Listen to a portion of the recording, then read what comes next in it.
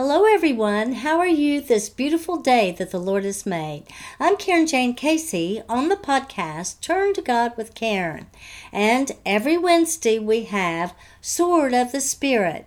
And these episodes are based upon Ephesians chapter 6. As we go out each day to face the world and enemies and our oppressors, we need to be dressed for success, wearing our full armor of God. And one of our mighty weapons, along with faith, is the sword of the Spirit. The shield of faith is the sword of the Spirit, which is the Word of God.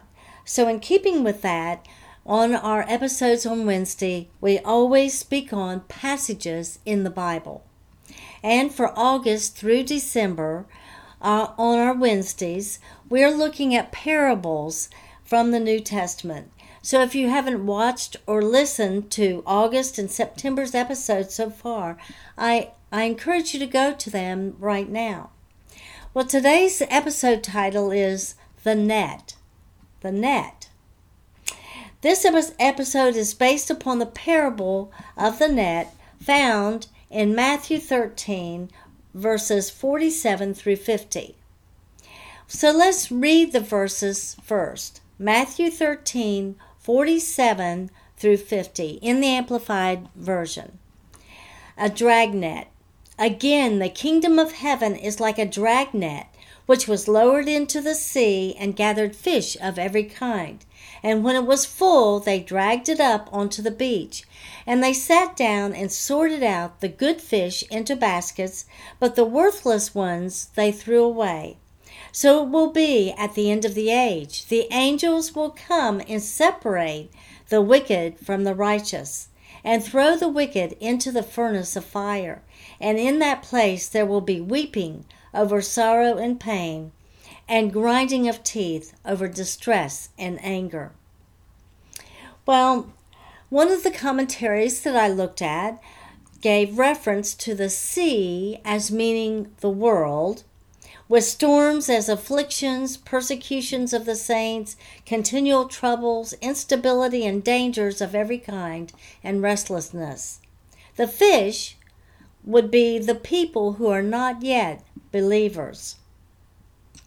Casting of the net into the sea refers to the opening of the gospel, unfolding it, the mysteries, and preaching the good news of Jesus to the world. And who would that be by? It would be by the prophets of the Old Testament, Jesus himself, as well as disciples, and today's believers. The casting happens whether there are any fish who will be gathered or not. Sometimes many fish are gathered. The net gathers sinners of all kinds, regardless of race, education, rich or poor, all sorts of sinners. And in the end, Judgment Day, is when the opportunity for salvation has run out. Some will have become true believers of Christ. Some will have become hypocrites, and some have turned away. While we're thinking along these lines, let me read the same passage in the Message. And this is again Matthew 13, verses 47 through 50. Or, God's kingdom is like a fish net cast into the sea, catching all kinds of fish. When it is full, it is hauled in onto the beach. The good fish are picked out and put in a tub. Those unfit to eat are thrown away. That's how it will be when the curtain comes down on history. The angels will come and call the bad fish and throw them into the garbage. There will be a lot of desperate complaining, but it won't do any good. Wow.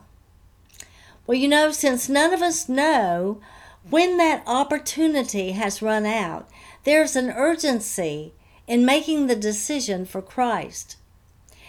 We don't know when we've had that last breath. Putting off a decision till tomorrow is foolish because we don't know what will happen tomorrow or if we will even make it till tomorrow. In the Bible, there was a prestigious person who discussed salvation with Jesus, and he put off making a decision to become a believer. That night he died. But also we don't know when Jesus is coming. Nobody knows. It could be today, tomorrow, a decade from now. There's a tremendous risk in putting off such an important decision. Do you believe in Jesus? Who is he to you? Why did he come to earth? Why did he suffer and die? Do you believe that he arose from the dead? Well, I can tell you now there is an abundance of historical proof that he did raise up from the dead. There were many witnesses who saw him and spoke with him before he ascended into heaven 40 days later. Questions are answered in these verses. John 3:16 through 17. For this is how God loved the world. He gave his one and only Son, so that everyone who believes in him will not perish, but have eternal life. God sent his Son into the world not to judge the world, but to save the world through him. But you might ask, is Jesus the only way to receive eternal life? Well, let's look at John 14:7 for that answer. Jesus himself said, I am the way, the truth, and the life. No one comes to the Father except through me. In today's world, we hear people say that there are many ways to the kingdom of heaven. But Jesus himself said to us that he is the way, the truth, and the life. No one, regardless of their high position, their race, their education level, their wealth, rich or poor, no one can come to the Father except through Jesus. If you haven't come to Jesus yet, I urge you to do it. The process is simple. With a repentful, sincere heart, come to him, believing that Jesus truly is the Son of God who suffered and died on the cross for you, and he arose. Accept him as your Lord and Savior. Give yourself to him, and you will receive entry to the kingdom of heaven with Jesus. If you've accepted Jesus as your Lord and Savior, please let me know. As you pray and study the Word of God, you will draw closer to him, developing a relationship. You'll learn more and more about the promises of God and the character of Jesus. Well, this month, I close this with the salutation that Paul said to the Corinthians. May the grace of the Lord Jesus Christ, the love of God the Father, and the fellowship of the Holy Spirit be with you all. In Jesus' name. I want to thank you for joining me this Wednesday, and I hope you do every Wednesday morning on the episode of Sword of the Spirit with the podcast Turn to God with Karen. As you may know, Turn to God with Karen episodes are every Monday morning, a hope and faith journey, and that's where we talk about various topics, challenges, sufferings, and overcoming, and encouragement and healing through those challenges, always knowing we can turn to God about anything.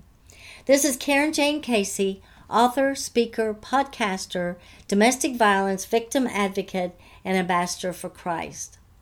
I encourage you to go to my website contact page and share with me your comments, your suggestions. Any feedback is always welcome, and that is KarenJaneCasey.com. And when you go there, you'll see pertinent resource material regarding domestic violence. You'll also see my books, my blogs, and my podcasts. Well, thank you. And also, I want you to let me know if you've enjoyed any of my books, any of my podcasts, if they have touched your heart in some way, if there's been some positive change, encouragement for healing, hope for healing, and faith. I want to know about it. Well, thank you, and God bless.